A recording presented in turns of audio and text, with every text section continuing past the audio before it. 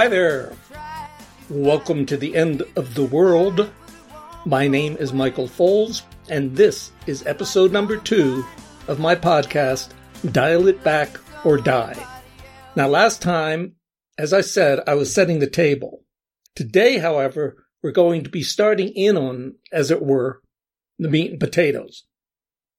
To be specific, today we're going to be attempting to define the term liberal, the term democracy, and the term liberal democracy.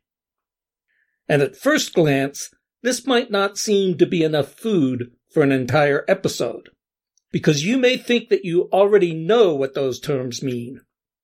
But this isn't necessarily the case. And in fact, this episode might turn out to be one of the most critical ones of the entire series.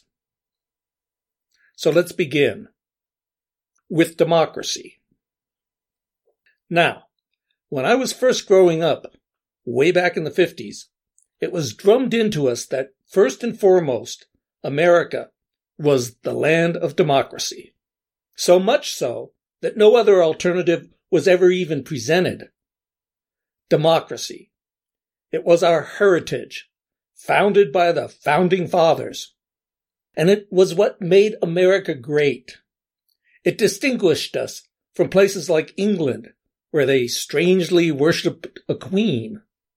It distinguished us even more from horrible places like our enemies from 10 years previously, Nazi Germany and Imperial Japan, and from our current enemies, the Soviet Union and China.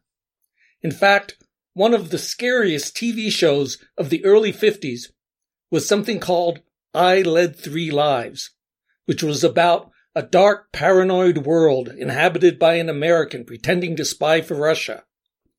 Everyone wore fedoras, everything was gray and secretive, and all the bad guys kept saying comrade to each other, all of which made a skinny 6-year-old really glad that he lived in a democracy. But what exactly was a democracy? Here, everything got kind of vague, because democracy was kind of analogous to mom and apple pie. It was just sort of synonymous with America, with baseball and fair play and a 40-hour work week and block parties and helping out your neighbors. It was just the system that we were all glad that we lived in. But if you had gone to the trouble of asking one of the public intellectuals of the day, you would have probably gotten an answer similar to the one given by Woodrow Wilson back around 1915. Democracy was the process whereby we more or less got to choose the people who would rule over us. Now, you'll notice a couple of clear implications implicit in such a statement. First, there was a recognition that in any society it was necessary to have certain head honchos, as it were, calling the shots for the rest of us, the rulers and the ruled. Second, the more or less qualification meant that there was a recognition that there probably would never be absolute fairness in this all-too-human endeavor. The best that could be hoped for was some kind of approximation. Well, that was then. And as I just said, in practice, not too many people ever thought all that hard or deeply about what the word democracy meant. It was just the way we did things here in America. And absolutely everyone felt that it was a legitimate way to do things. Legitimacy. Because if you later went to college and took a political science course, you found out that legitimacy was kind of like our faith that a piece of paper which was printed up to look like a $100 bill was real money. So long as everyone accepted it as money, then it was. Likewise in the political world. So long as everyone in Britain accepted that a certain woman was queen, then she was. So long as everyone in Saudi Arabia accepted that the king's power was absolute, then it was. So long as people in Germany accepted that Hitler was the legitimate Führer, then he was. But this new, more sophisticated understanding that political legitimacy, like a belief in paper money, was on some very basic level a psychological con game, also led us to, at best, an ironic detachment about the whole thing. And what made the situation worse was that once you looked behind the curtain of legitimacy, you found that the more or less aspect of that earlier definition of democracy all too often fell way short on the less side. So that soon the system no longer felt inarguably fair. The result of all this as the 60s and 70s progressed is that the naive faith that we had all shared in that nebulous term democracy in the end gave way to a jaded cynicism, and the term democracy lost its sacred connotations. Blind patriotism was no longer automatic, and America became just the country that you happened to live in. As an example, I clearly remember as a boy back in 1959 looking ahead to the oh-so-distant future of 1976 and imagining the great celebration that the American bicentennial would be. But by the time that year rolled around, it was a humongous nothing. For instance, the city of Denver was awarded the 1976 Winter Olympics, which a few years earlier would have been a great honor. And then the people of Colorado actually voted it down. Who cared about that stuff anymore? Especially if it was going to cost money. And the few lame attempts which ended up being made at celebrating the bicentennial were roundly mocked and belittled by all sides. But this podcast isn't about revisiting the 60s and 70s. It's about the present day. And the only reason I brought this all up is to point out that, once again, after all this time, everyone everywhere, right, left, and center, is praising the virtues of liberal democracy, telling us how liberal democracy is the sacred heritage which we have inherited from our founding fathers, how it is a special gift bestowed on us by the brilliant, independent thinkers of the Age of Enlightenment, and how it is under attack from all our newly found enemies, Vladimir Putin and the Russians, the Chinese government, the people who voted for Brexit, even the people who voted for Trump. Visions of authoritarianism, which these days has almost become synonymous with totalitarianism, are constantly invoked so as to scare us as to what will inevitably happen should those Enlightenment values of liberal democracy ever be abandoned. But have you noticed something? 60 years ago, our patriotic fervor was supposed to be for democracy. But nowadays, 60 years later, we are supposed to want to live and die for liberal democracy. But aren't they the same thing? Isn't democracy democracy? And wouldn't liberal democracy just be a more liberal, as in expanded, version of the democracy of the 1950s? After all, even political conservatives presumably prefer liberal helpings of pie or ice cream. But here we have one of the most important points that this podcast is going to try to make. And it is really essential that you understand this and internalize this. Because just as grape nuts doesn't contain any grapes and doesn't contain any nuts, so too, liberal democracy in reality doesn't have anything to do with what we commonly think of as liberal or what we traditionally thought of as democracy. Got that? Because what I'm about to discuss isn't anything strange or controversial or out of left field. It isn't some paranoid theory that you'd hear on late night radio. It is all knowledge that is readily available if you study history and or political science.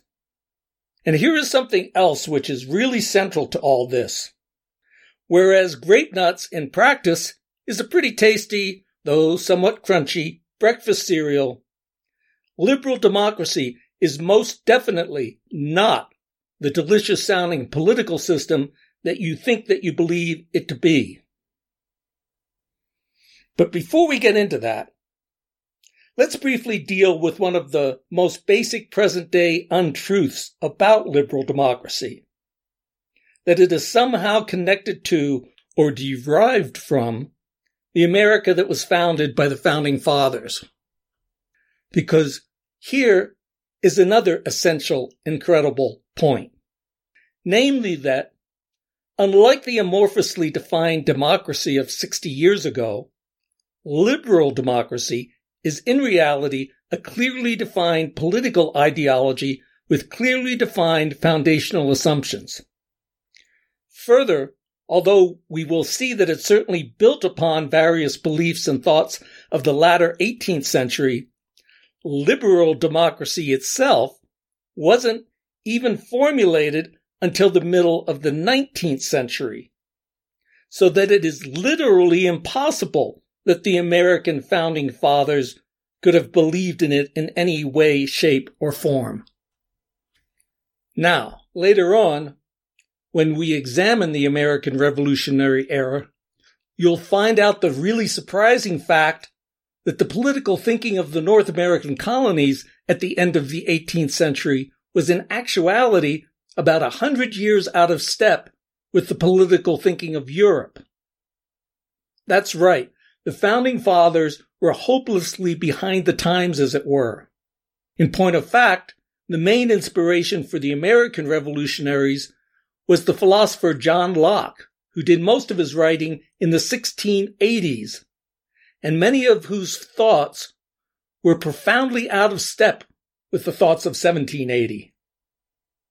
But for right now, there's another thing that you need to know about the foundation of the United States. It was never meant to be a democracy, as that term had been classically understood. You see, in the mid-18th century, democracy referred to a weird system of government which had been practiced on and off for about a century in the ancient Greek city-state of Athens. For starters, in Athens, you needed a quorum, that is, a minimum number of 6,000 citizens, just in order to have a meeting, which meant that almost every citizen's day was consumed with giant meetings without microphones and with endless giant arguments, which meant that there wasn't any time left over for said citizens to actually do any productive work, which meant that a huge proportion of the population consisted of slaves, far more so than in other city-states. And for that matter, women in democratic Athens ended up having far fewer rights than did the women in the other Greek city-states. Further, the decisions that these huge meetings came up with were usually terrible. Democratic Athens was viciously aggressive towards all the other city-states, and was the party responsible for starting the hugely destructive Peloponnesian Wars, which it lost. Democratic Athens voted to force Socrates to commit suicide simply because he bothered the other citizens with his endless questions about the more meaningful issues of life. No wonder that most of the deep thinkers of ancient Greece, including Plato, Aristotle, Aristophanes, and Thucydides, positively hated the idea of democracy. Nor had the concept had many backers in the 2,000 years since then. As we shall see, even the radical French philosophers of the 18th century Age of Enlightenment didn't believe in it. No, their ideal system was to find an enlightened despot who would autocratically institute the changes in society that they desired. In fact, in 1776, Greece itself didn't even exist anymore. By this time, the entire area had long been a neglected backwater of the Ottoman Empire. Athens had degenerated into a small rural town. Goats grazed amidst the ruins of the Parthenon and the Acropolis. So the founding fathers had no wish at all for the democracy of ancient Athens. Instead, the image that they all had in their heads was an idealized version of the early Roman Republic. Now, the Republic model did make a lot of intuitive sense. After all, asking hundreds of people of vastly varying levels of ability to somehow collectively solve a complex problem is kind of like trying to get a bunch of stoned hippies to order a pizza, only on a much larger scale. But it is reasonable to expect a crowd of several hundred people who are somewhat socially familiar with each other to be able to agree upon who amongst them has shown themselves to have the best intelligence and judgment. And it is also reasonable to expect that such a representative could then represent the original group in some larger deliberative body. So it was representative government, not a democracy of the ignorant masses, but the best and brightest, chosen by their fellow citizens to then get together in order to collectively solve the political problems of the larger commonwealth. And even though in practice Rome quickly strayed from that perfect ideal, still, this republican form of government was the shining star that the founding fathers were trying to follow. And most definitely not democracy. Rome, not Athens. Which is why those of you who are familiar with American history will remember that originally senators, who were consciously named after their Roman counterparts, were not directly elected. That the Electoral College was created as a means to protect the public from itself. That the Capitol building and so much of the rest of Washington, D.C. were expressly designed to mimic the look and feel of Rome. Now, some apologists for today will agree that this was indeed the case, that the founding fathers only wanted a very limited form of democracy as the term is currently understood. But then, these apologists will go on to declare that our present system was implicit in that early system, and that the early system naturally evolved into the present-day order. That, given the ideals of the founding fathers, the present-day order was inevitable. Don't believe it for a second. Because, as we shall see, these are the means by which every ideology tries to make itself seem legitimate.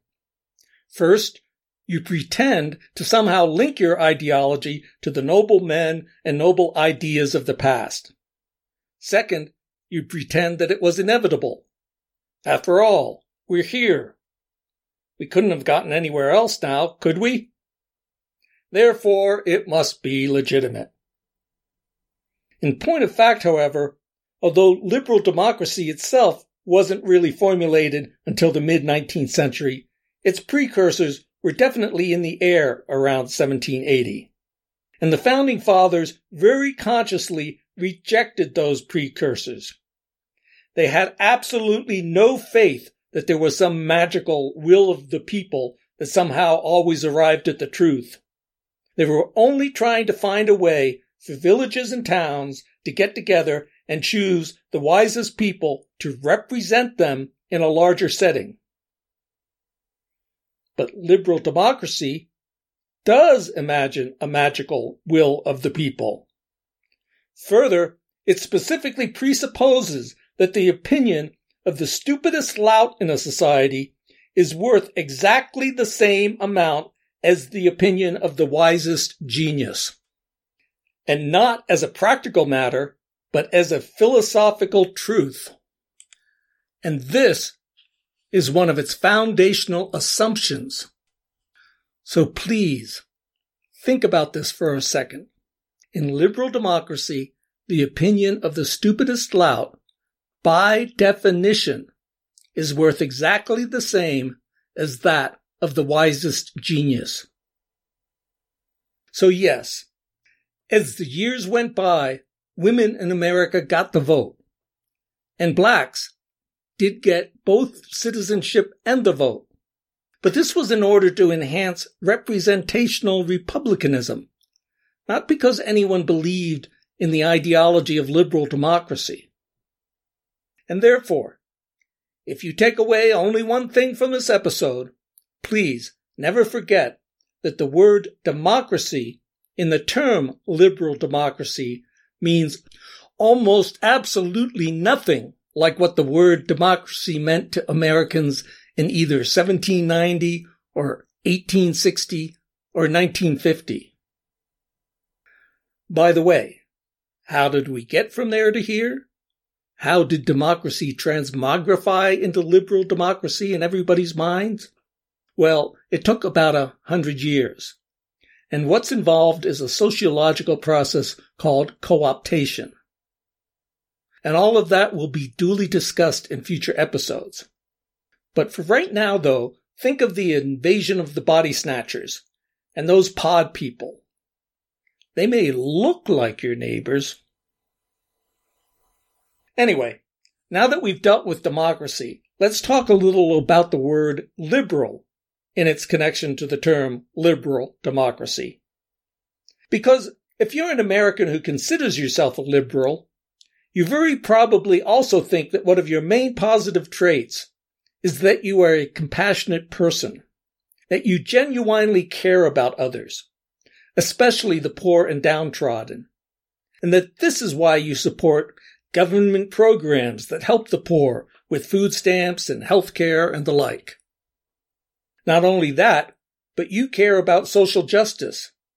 After all, they're but for fortune. Because when it's all said and done, we're all in this together, right? Now, if you consider yourself a conservative, you might cynically point out that it's pretty easy for a liberal to be compassionate with other people's money. You might also point out that most of that government money, which is supposedly going to the poor, instead creates giant soulless bureaucracies that control everyone's lives. And you might certainly take issue with the implication that you, as a conservative, are somehow therefore an uncompassionate person. After all, you yourself give to your church, etc. You would go out of your way to help an actual person in need. And you would even gladly pay all those taxes if you thought for a minute that the government was spending the money wisely or efficiently. Now, this argument can go back and forth, and it does. And there have been dueling studies on the matter of which side is in practice more compassionate. Although the honest conclusion in these studies has been that if there is any difference in actual displayed altruism between liberals and conservatives, it is a small one. Nonetheless, there is little argument that, in their self-image at least, American liberals really value altruism and compassion. But here's something that might really shock you if you're not already a student of political science. Classically, the word liberal has meant the exact opposite of altruism and compassion. Because classically, liberalism rested upon a foundational assumption that real altruism simply does not exist. That in reality, we are all just in it for ourselves. And that further, that this is actually a good thing. And that therefore the best way to run an economy, and indeed an entire society, is through free markets where everyone is free to pursue their selfish desires with the least bit of government interference. Therefore, in the 18th and 19th century, a liberal was someone who denied that compassion even existed, was someone who claimed that self-advantage and the pursuit of profit were the only true human motivations. Now, if you've studied economics, you probably know that this is also one of the foundational assumptions that underlie that subject. And indeed, historically speaking, the field of economics is a direct descendant of classical liberalism, which is why the almost fanatical belief in the magic of free markets during the past 30 years or so has been called neoliberal economics. Further, to completely confuse everything, the word liberal in Britain today still has that 18th century connotation of self-maximization and free markets. In other words, the closest we have here in America to the British Liberal Party is our rather unpopular Libertarian Party. So, this is what the word liberal refers to in the phrase liberal democracy. The exact opposite of caring for others.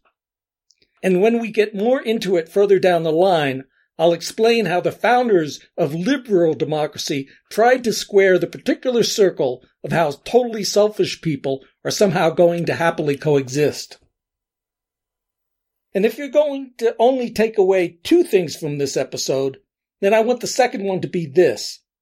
If you consider yourself a liberal in the modern American sense, then in a very central way, you are the actual direct opposite of what the word liberal means in the term liberal democracy.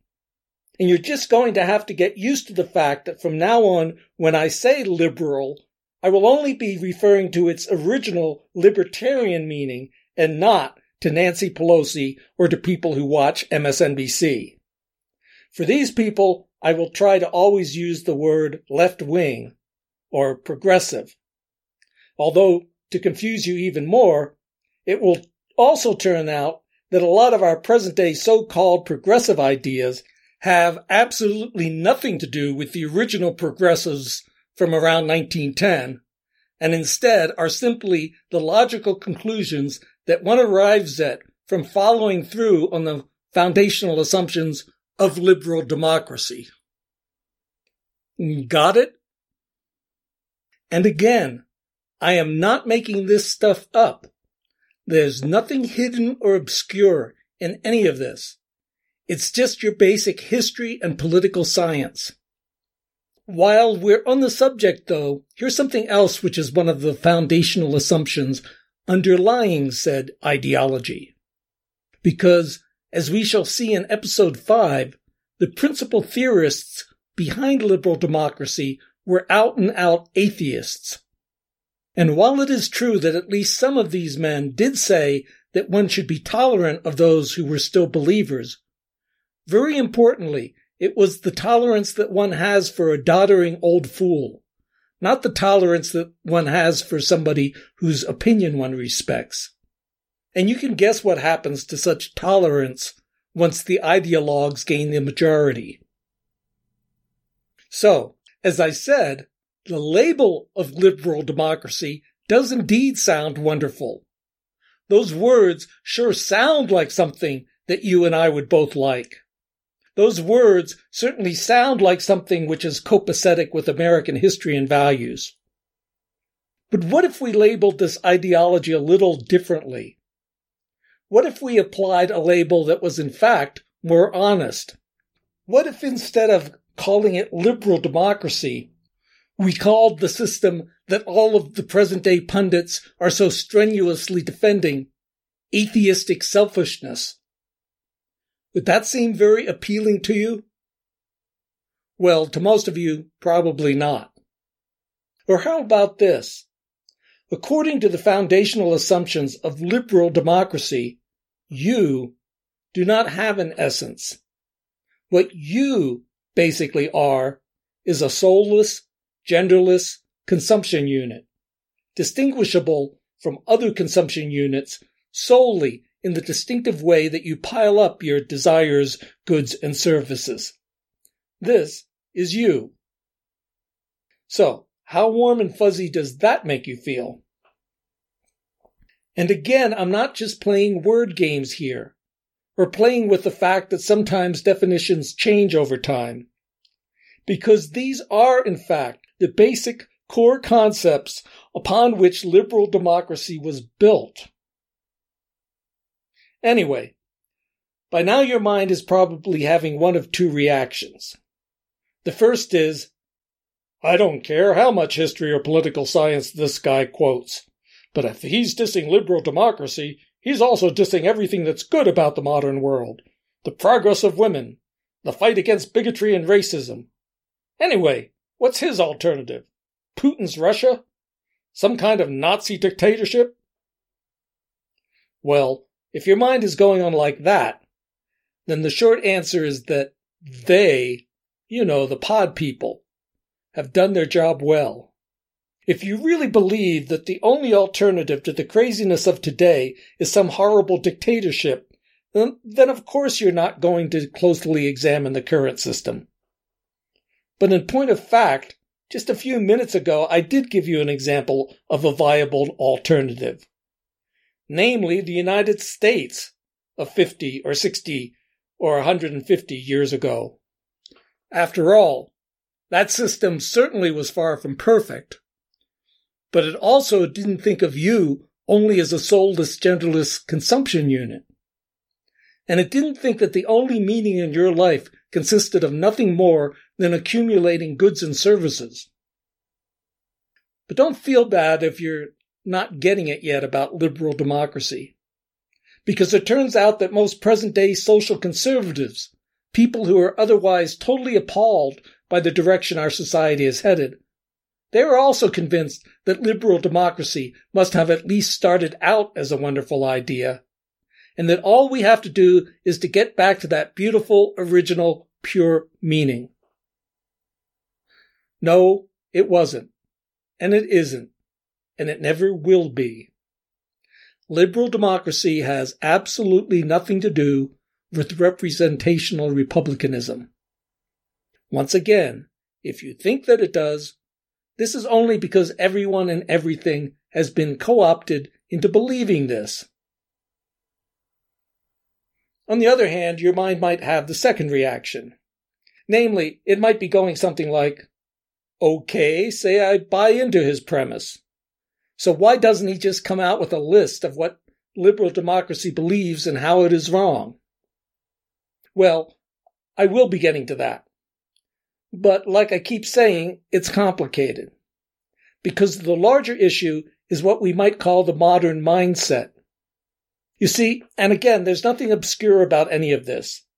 Historians agree that culminating around the end of the 18th century, during a period of intellectual history that is usually called the Age of Enlightenment, the entire moral and mental framework of the Western world underwent a huge qualitative realignment, as it were. And it will only be by us understanding what civilization's original mindset was, and then seeing how it was radically changed, that we can appreciate how the theory of liberal democracy came about.